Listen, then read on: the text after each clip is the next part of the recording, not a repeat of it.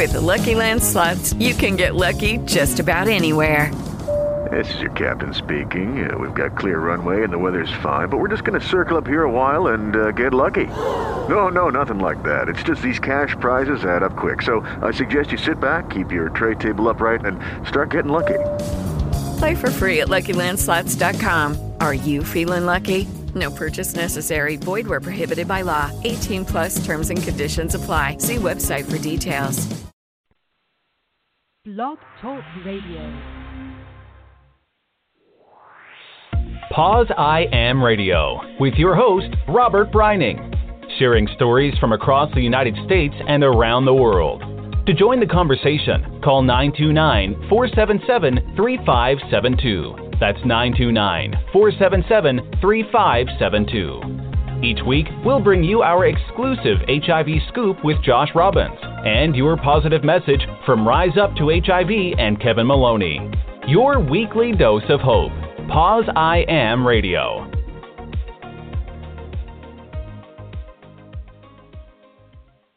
Good afternoon, everybody. Good afternoon, Brady. How are you? Welcome, everyone. Good afternoon, Robert. How are you doing up there in Philly? I'm doing great. It's nice and chilly here. We got the heat on and enjoying ourselves this Sunday. Same there? Yes, yeah. It's just a nasty, cold rain, but you can definitely tell fall is in the air, and I love it. I love it too. I like the turn of the weather, the change of seasons. I kind of is what I really like. So fall is one of my favorites. It's time to pull out the sweaters and kind of watch the leaves. You know. Yes. Speaking of, it looks like you had a great, fun weekend this weekend. Yeah, I had tickets that I purchased a few months ago to this event called RetroCon, and it took place here in Oaks, PA, which is not far from Philadelphia, like 45 minutes. And, I've never been to a Comic-Con or anything like that before, and it was, I have to say, very interesting. They had, contests for costumes and T-shirts and people there who voiced cartoons from the 80s and 90s, doing autographs. I got to meet the guy who did the voice for Lionel from Thundercats and Cocoa Puffs, and he also does the voice for, I can't forget the other one, just Cocoa Puffs and someone else. And then I got to meet a gentleman who does the voice for Man-at-Arms, which is a Masters of the Universe character who I'm a fan of, so I got my pop sign there. And I guess the big names that were supposed to be there was Melinda Britt, who does the voice of She-Ra, which was kind of the main reason I was going. But there was also bonuses of Jem, the girl who does the voice of Jem was there, who was really awesome, Samantha Newark, and also Sergeant Slaughter, if you're a G.I. Joe fan or a wrestler. That is so. I was watching you on social media. I could tell you were having a blast. And speaking of things from back in the day, I'm excited about our guest, Mark King. Yeah, Mark is actually, I was looking at it online, and this is actually his 6th time on the show. He's, I think, one of, if not the most returning guests.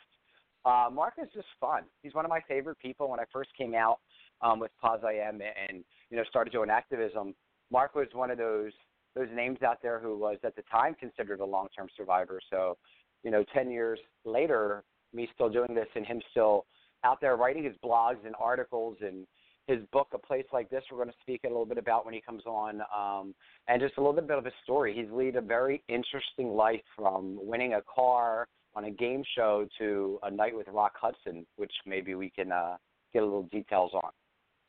Right, yeah, I can't wait to dig a little bit deeper on all of that. I have to admit, when I got into advocacy about 4 years ago or so, the very first time I was in a room with Mark King, he's there. His presence is inevitable. He is a tall, redheaded man and just husky, attractive. When Mark King is in the room. Right, that's funny. He's not shy at all. Nope, and that too. He will have. You can usually, whenever there's a group of people laughing, they're usually congregated around Mark King. Yeah, it's true. I mean, if you watch any of his videos or his or read his blogs, his humor, his wittiness, the way that he tells his story, it captivates the audience. And I remember sitting in session at Positive Living, and I remember he was actually wearing a Pos I Am shirt, which at the time I had like a little, like, you know, one of those cafe press stores, and you know, he was sharing about his blog and his story, and just the way that he delivers it just like I said, it captivates you and it makes you laugh, and at the end of the day, you leave feeling good after hearing Mark King speak. Absolutely. He is an amazing storyteller, and like you just said, he knows how to make you cry and laugh and deliver a message that everyone in the audience needs to hear. And he presents it in a way that really makes it memorable, and it sticks with you. So I'm excited to talk with him more here in a little bit. Yeah, so for those who don't know who Mark King is, you can go to his website. It is marksking.com. He also is the author of his notorious blog, My Fabulous Disease. He is an amazingly funny man, so let's go ahead and bring on Mr. Funny himself. Mark King, are you there? I'm here. Hello. Hi, Robert. Hello, how sir. are you? Good, I am well. And Brady Dale Morris, with you and your adorable little profile pictures on Facebook. I'm glad you enjoy. I'm glad you approve. That makes my day. Oh yes, I approve. I follow you, of course, both of you. How are you doing, my darlings? Good. We're good. We're so excited to have you on today. So I feel like Paul Simon on Saturday Night Live. I've appeared more than anybody. You know? Yes, you are the most I've appeared. That's amazing. And you're telling your audience I was a long-term survivor 10 years ago. Right. That's what we all considered, right. You know? Who would have thought that, all this would still be going? Well, as I like to say to youngins like you, I have HIV antibodies older than you. Yes, that's So yes, indeed. Familiar, Mark, you were diagnosed in what, 85? Yes, correct. So that's as soon as the test came out. Right? What'd you say? As soon as the test came out. Yeah. Right. I mean, for those keeping track, I probably was infected in 1981 because that was my summer of love in West Hollywood. I had moved to West Hollywood that summer and was quite the boy about town, shall we say. So, as we looked back through my medical records when I was diagnosed, I was very sick that summer, and I feel fairly sure that was probably when I seroconverted, the summer of 1981. But hey, who's counting? Who's counting? For some people who may not be familiar with your story, Mark, can you just give a little bit about like what it was like when you were diagnosed? Because back in '85, it was a different story as we look at it now in 2018. And the history of it is important, and the way that individuals felt when they were diagnosed in '85 is something that I think needs to be remembered. Because a lot of time, people who are diagnosed now, like it's for me, it's easier. I feel like being diagnosed now, it's more cooler to be out about it. There's U equals U. There's medications. There's PrEP.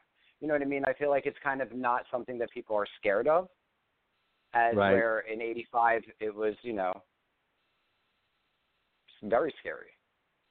Well, it was, and I try to walk that line between honoring our history and making sure we tell the story. And I am a storyteller. I like to share the tale. And that line between doing that and being the old man on the front lawn with a rake saying, back in my day when we were diagnosed, but that said, it was, in fact, a very different time. And, when the test came out, you weren't supposed to take it. It was politically incorrect to take it. The activists, were telling people don't take the test because nothing could happen. There were no drugs. There not a single drug to treat it. And so the only thing that you knew for sure was that you would be discriminated against. You could get fired from your job. You couldn't get a manicure in West Hollywood where I lived. I mean, even the gays were discriminating against one another because we were all scared to death. And it was a time of great mortality. And, I was 24 years old when I tested positive, and all of these life questions. You know, the thing that's I think that has the most impact as I look back on it was, you think you have your whole life to figure things out. You know, what is life? Why are we here? Who is God? All of the big questions, you know, and then suddenly they're all condensed into 2 short years. I'm going to be dead in 2 years. What do I need to know? How do I want to feel? What kind of person do I want to be? What impact do I want to make? What is the meaning of all of this? You know, when you're faced with your good friends dying, and certainly I lost those who were closest to me in my immediate circle. And I had friends dying in the guest room, you know, just to go through that walking nightmare for years and years and years, and not being able to wake up from it, and yet at the same time watching how we responded to that. You know, the creation of all the organizations, which are now Goliaths in the industry now, and the love we showed one another, and the fact that even within all of that, we knew how to stand up for ourselves and demand somebody do something about this. You know, an amazing time. I wasn't much of an activist. I mean, I was scared of those ACT UP people, you know, who were storming the churches and crawling on the roof of the FDA and all of that. I didn't feel like I was somebody like that. I worked for an agency that helped people die with dignity. And that's what I did. That was my first job, is I helped train volunteers who were with the dying, because that's, and that seemed, you know, that seemed solid. That was definitely something tangible that I felt, you know, a contribution that I could make. So yeah, between then and now, it's pretty amazing. I'm certainly not in that group of people that feels as if we need to, you know, shake these young people and it's almost as if some people, when they do that, they're trying to bring back that time and try to scare the hell out of younger people the way we were scared. And all I can say is I worked really, really hard so that people wouldn't be scared anymore. Right. You know, I thank God that we're not living the way that we were then. I have to say, it's been some of your own written words that that I look upon when I think about the youth. You said something to the effect of that it is because of all the hard work that people like you and these other advocates and activists back then put forward and put in, that there is the apathy that we have in our youth today. And if that's what, you know, we get as a result of all the hard work, you know, so be it. But we have to I'll take it. Learn how to. Yeah, you'll take it. And so those, I quote you often with that. Going back to Mark, when you talk about those days of the 80s and early 90s, you're not only are you known for your HIV advocacy, but you're also known for your outspokenness on your addiction issues. Were those issues, were they exasperated by your HIV addiction, your HIV diagnosis, or did the addiction come before HIV? I think I was always a party boy. And by that I mean, you know, I just did what the gays were doing. You know, I drank in the 70s, I did some coke in the 80s, I did the dance floor drugs in the 90s, and then after 2000 I did crystal meth, and that's what really brought me down. I think that before crystal meth, I would like to say I had a handle on it. In other words, you know, it was Los Angeles. It was the 80s. Of course I did coke. You know, at least, you know, it wasn't unheard of. You know, it was socially acceptable, you know, in certain circles. So, but yes, I think it wasn't so much the HIV diagnosis that accelerated my addiction. What accelerated my addiction is when AIDS as we know it ended in around 96 and 98, when combination therapy was introduced, and suddenly we all got up off of our deathbeds and started to celebrate that. That's when my addiction kicked in. It was like that was when I let my guard down. And I said, gosh darn it, we've gone through so much. I feel entitled to the party and the dance floor and the gym and the steroids and the party drugs. And that was my downfall. It's like I let down my guard and just wanted to celebrate, and I felt so damn entitled to it. But unfortunately for a blossoming drug addict like myself, it was the ruin of me. And I just kind of dropped off the scene for a few years while I, spent my time getting high on crystal meth. Speaking of which, this weekend, I have 6 years clean and sober from drugs and alcohol. Congratulations. Congratulations Thank you. on 6 years. Thank you so much. Speaking of that 6 years, I, as an avid follower and reader of your blog, My Fabulous Disease, I know that one of the factors in helping pull you out of that was your older brother. Yes, that's true. I have a gay older brother. His name is Dick. So I have a gay older brother, and his name is Dick King. Okay. Dick King. So let's just start there. Dick King. Fantastic. That's his name. He's heard them all, so don't even try.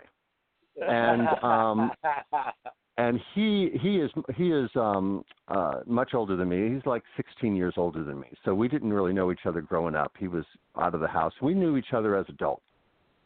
And we became very close when I moved to Los Angeles when I was 20 years old.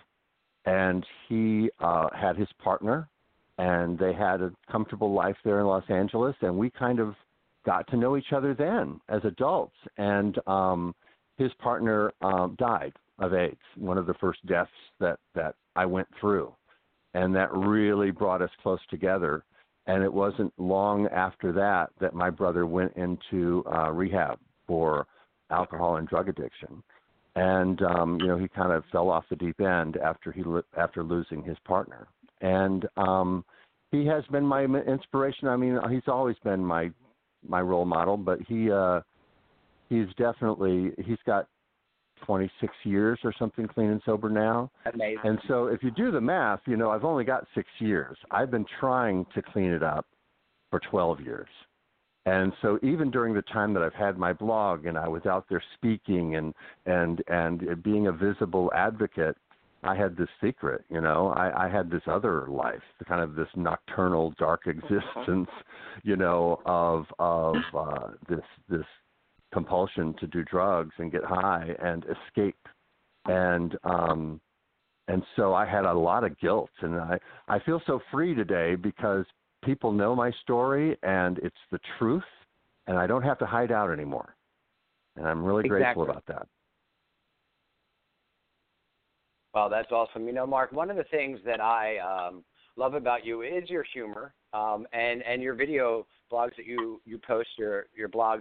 The one that I remember vividly that kind of made me fall off the chair laughing was the one you did about the butt pads.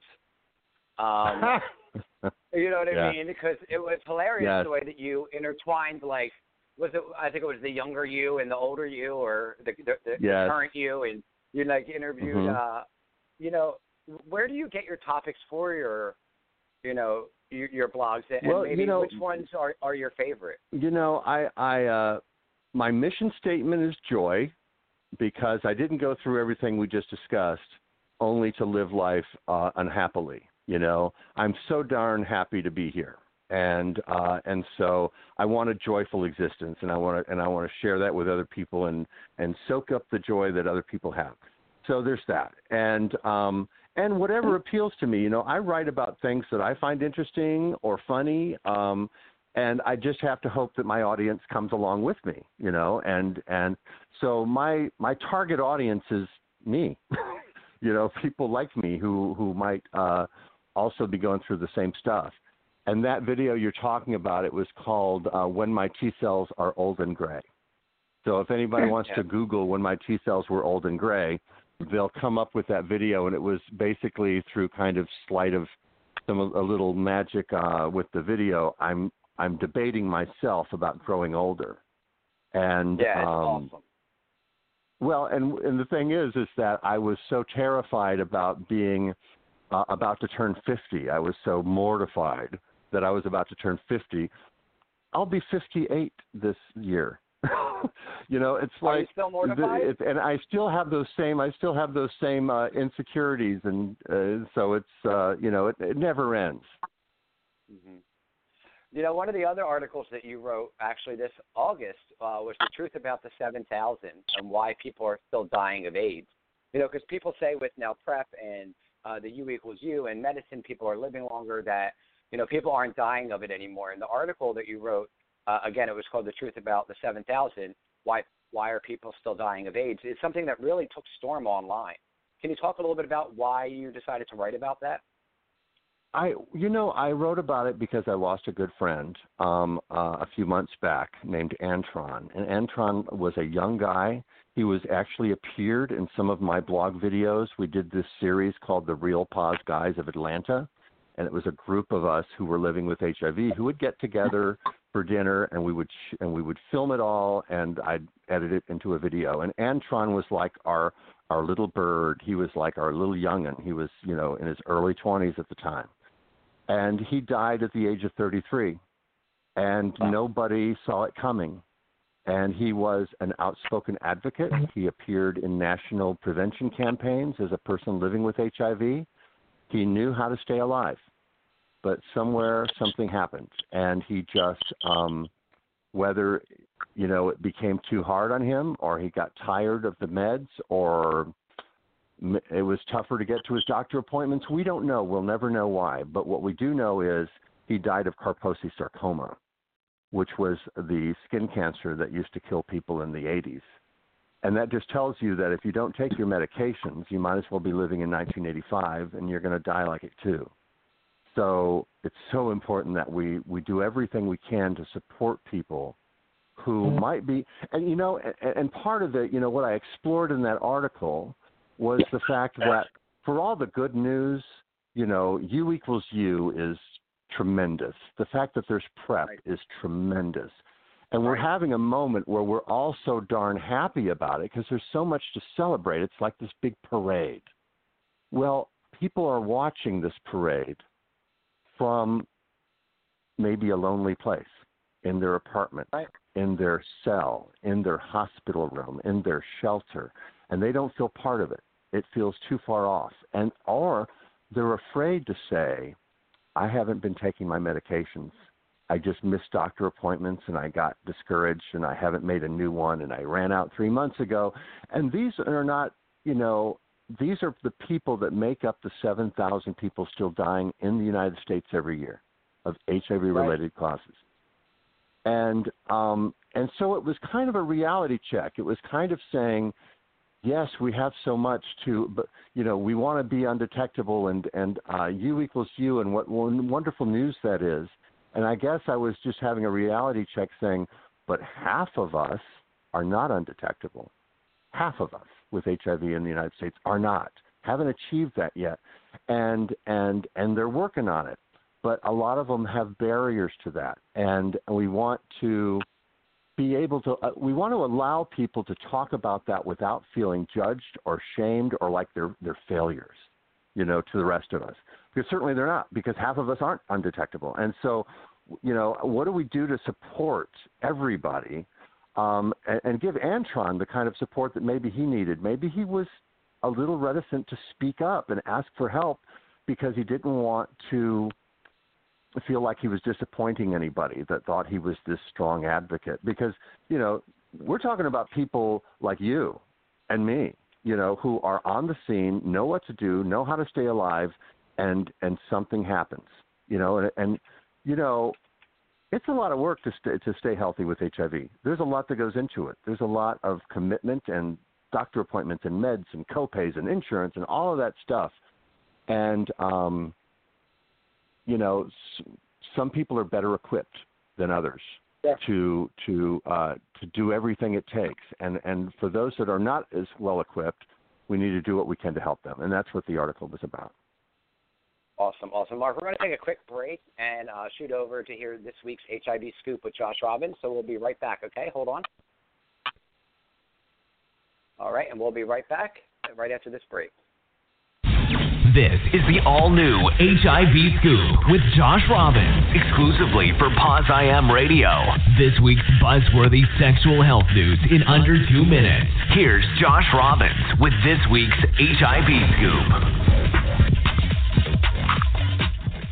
What's up, everyone? I am Josh Robbins. This is the HIV Scoop, exclusively for Pause IM Radio. Hope you guys are doing well. All right, according to Pause, researchers are testing a new method for patients to have their HIV meds delivered by injecting them beneath the skin in a mix of ARV and other materials that harden into a removable implant, providing months of sustained HIV medication as it gradually dissolves. That's pretty cool. Tests in animals have been successful, and now it's time to test this method in humans. This could certainly help with adherence. Yes. All right, next, remember the HIV data breach by the Metro Health Department in Nashville? They left the EHARS file on a public employee server for 9 months, and they got exposed by the media. Well, it now appears HHS Department of their civil department or whatever they call it. Big deal. Anyway, they are investigating. This could lead to a monumental fine and penalty levied against the health department in Nashville. And I'll be honest, they deserve it. I mean, they absolutely deserve it. Don't you agree? All right. And finally, December the 7th is save the date for a new virtual HIV activism summit. Yeah, it's completely held online, so you don't have to travel anywhere, and it's free to attend. Super cool. More details next week, but shh, y'all, be quiet. It's a secret. It's a secret.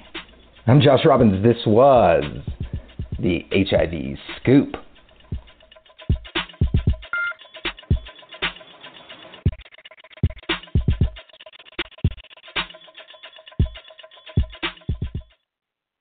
All right. Thank you, Josh Robbins, for that, my fellow Nashvilleian HIV advocate. Well, Mark, to go off of what we were just talking about with the 7,000, I know I lost a dear friend named Greg Valdez, mainly because of the fact that he could not swallow pills. And I'll never forget my last visit with him in hospice before he passed away. Let's talk about these injectables. Had these been around in the time for Greg, that would have definitely saved his life. What's your opinion on these new injectables that they're talking about? I think anything that makes treatment adherence better and easier for people, I'm all for it. I know very little about the science of that, but I think that we always see these milestones. We saw a milestone when it went from 30 pills a day to 10 pills to I take 2 pills now. 2 pills, right?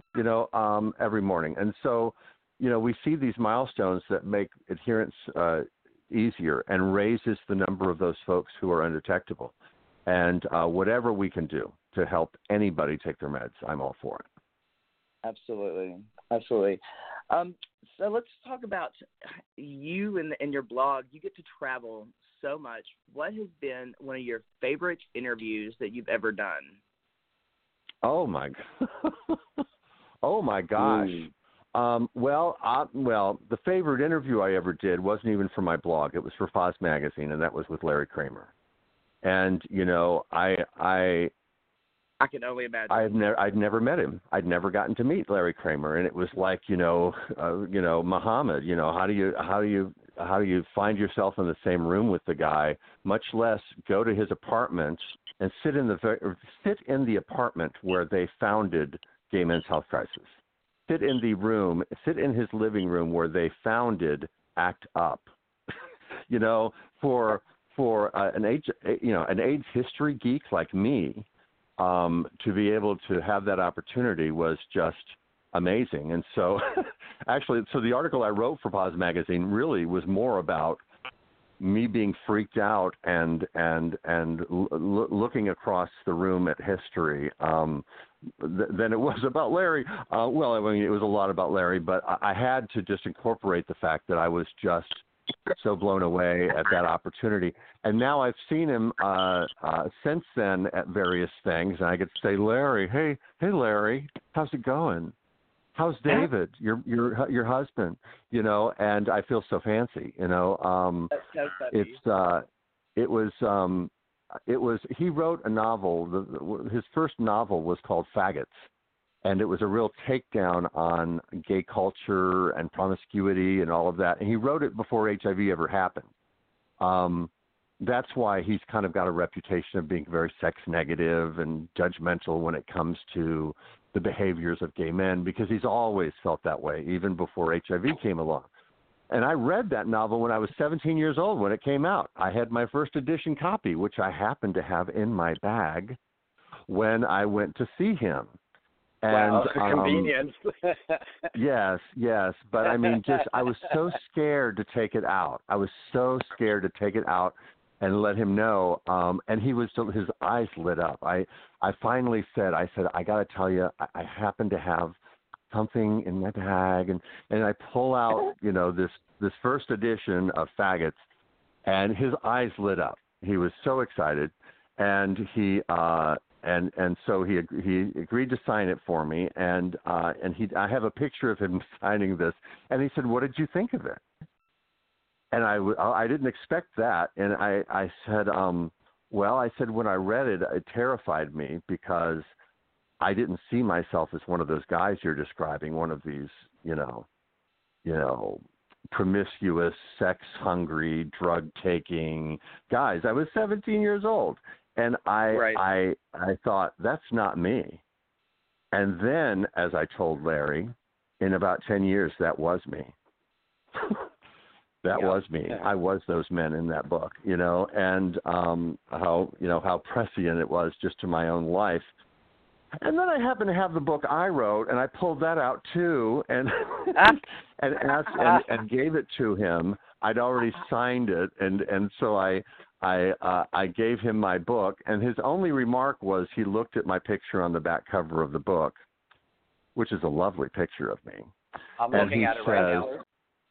Oh, well, and he looks at the back of the book, and he looks at it, and he says, "How old is this book?" I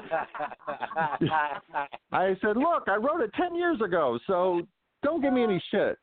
So, well, have you gotten to talk with him since and found out if he actually read the book? I don't know if he read it, but his husband did. His husband David wrote it, because I saw the two of them at some later date, and David had read it and enjoyed it very much. So I don't know if I was too scared to ask if Larry's read it, so I'm going to leave it at that. I understand. Okay, I understand. Well, going from Larry Kramer, one of my personal favorites that I enjoyed watching you, some of the videos that you have done, came from when you were in Amsterdam, when you got to go behind the scenes in the red light district. Yes. Tell me about that experience. Well, I was so lucky. I mean, you know, first of all, I just want to say that the blog is not you know, people see me at these various events, you know, around the world. I scrape together those sponsorship. You know, I scrape and claw to find. I don't get paid to do those. I get to go. I get to go, you know, and get and that's honor enough. But none of this is a money maker for me. I mean, it costs me money to do my blog every month. It costs me money just to create the videos or pay for the hosting of it. It's my contribution. It's just my contribution to our whole community dialogue. And so I don't want people to think that I'm just a jet setter running around. But in this case, in Amsterdam, Impact, Global Action for Gay Men's Health and Human Rights, they sponsored me to go there and create coverage. And their only direction was focus on gay men and sex-positive stories. And I said, in Amsterdam, I am so there. I am so there. You betcha. I will be happy to. And I was lucky enough to get connected to the right guys before I got there, and they arranged a lot of my coverage. I went to the sex club, which they opened just so that me and my crew could get in there and do a tour of the sex club. And I talked to an HIV positive sex worker, a gay man who is HIV positive, who educates his clients on what it means to be undetectable in Amsterdam. It blew my mind. Adult film stars who were on PrEP. I went to the bathhouse, which they also opened early so we could go in there.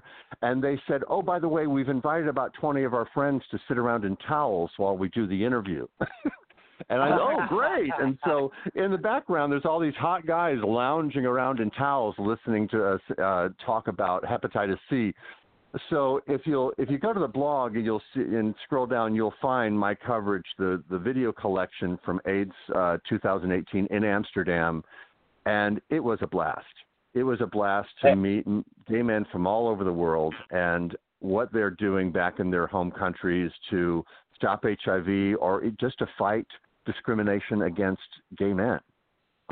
It was really an inspirational trip and a lot of fun. Good. Right on.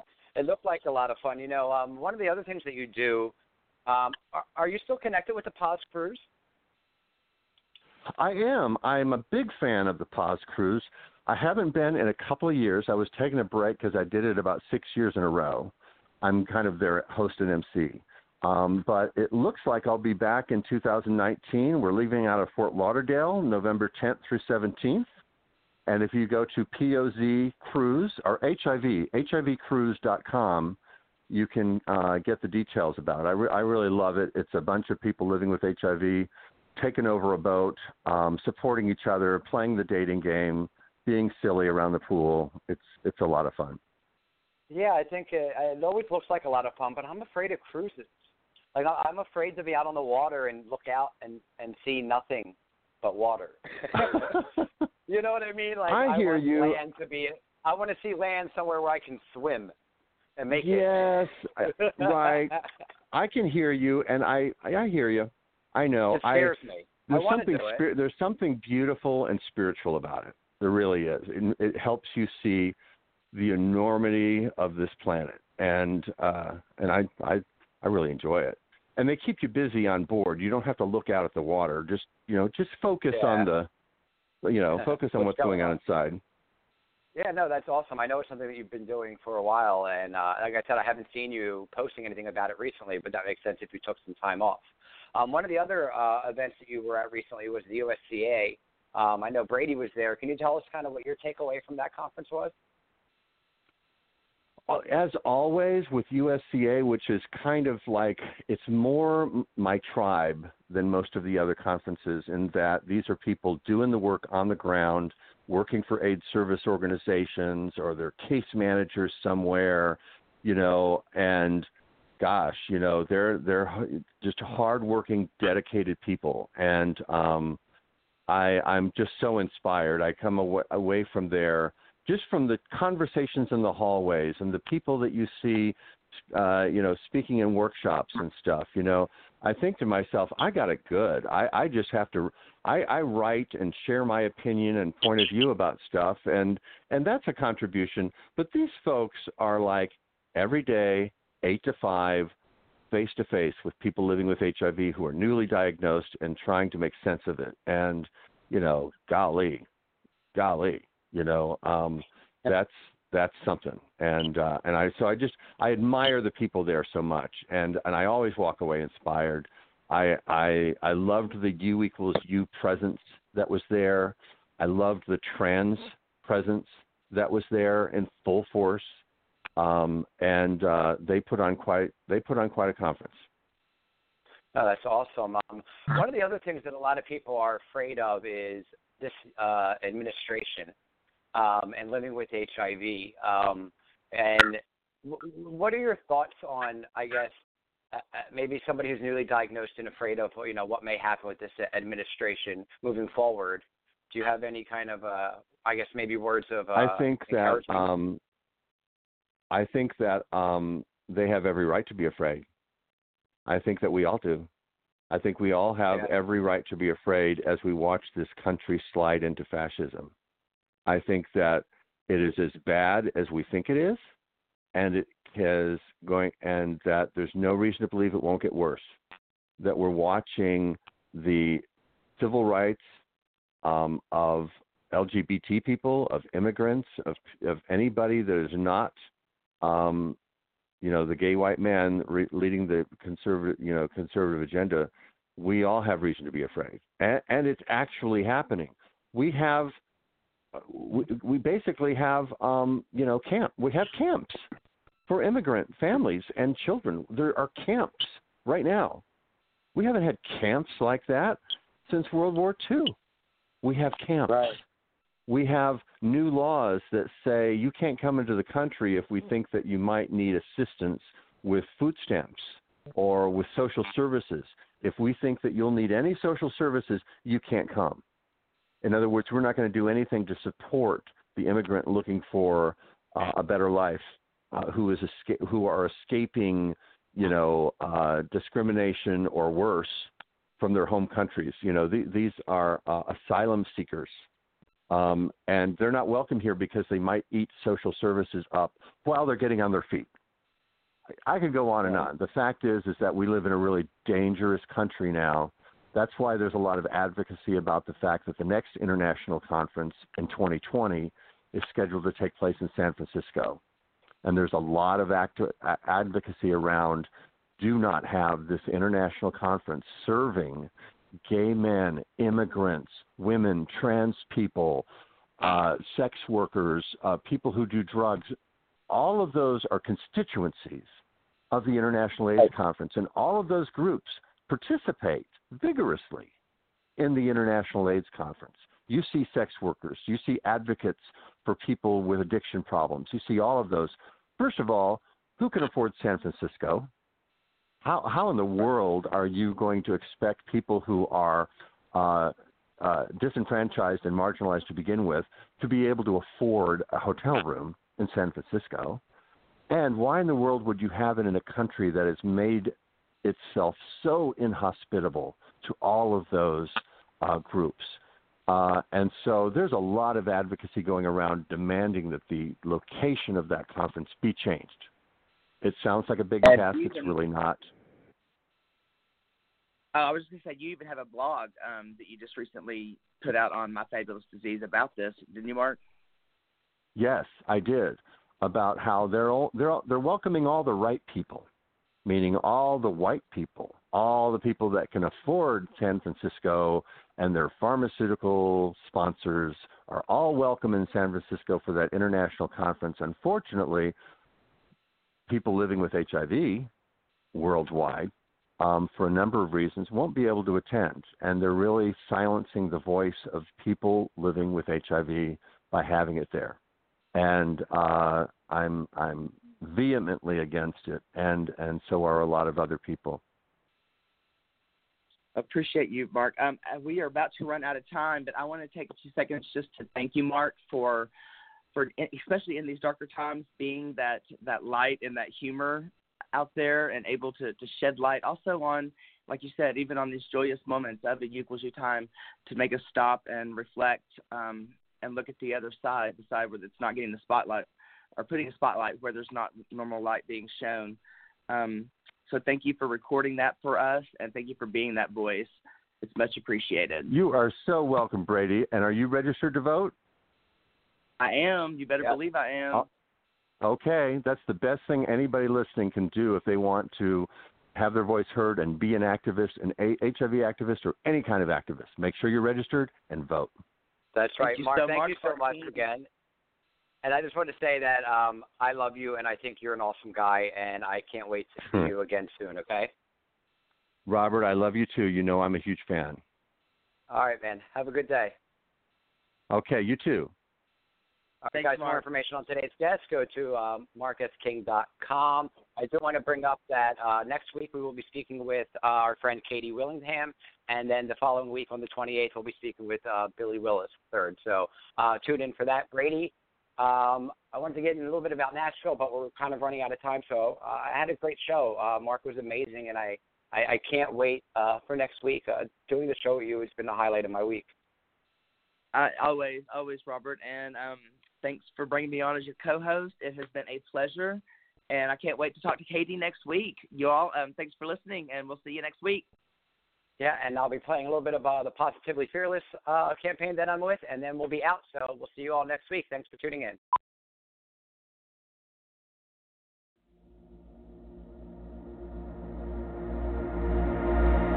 Life isn't meant to be perfect.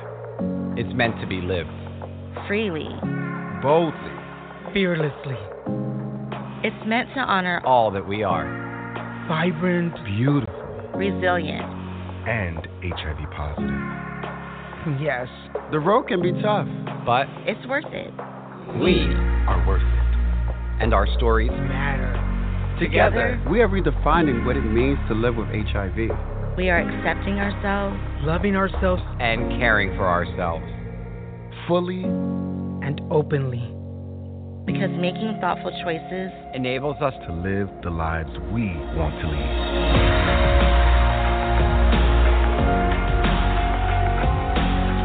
Together, we are facing every challenge and celebrating every success. We are looking toward the future with purpose and promise. And we're showing others what is possible when we are positively fearless. Thanks for listening to Pause I Am Radio, your dose of hope. Connect with the show at pauseIamradio.com or on social media, and we'll see you next time.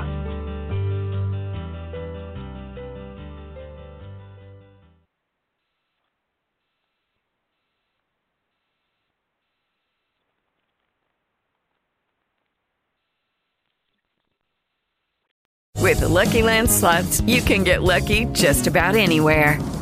This is your captain speaking. We've got clear runway and the weather's fine, but we're just going to circle up here a while and get lucky. No, nothing like that. It's just these cash prizes add up quick. So I suggest you sit back, keep your tray table upright, and start getting lucky.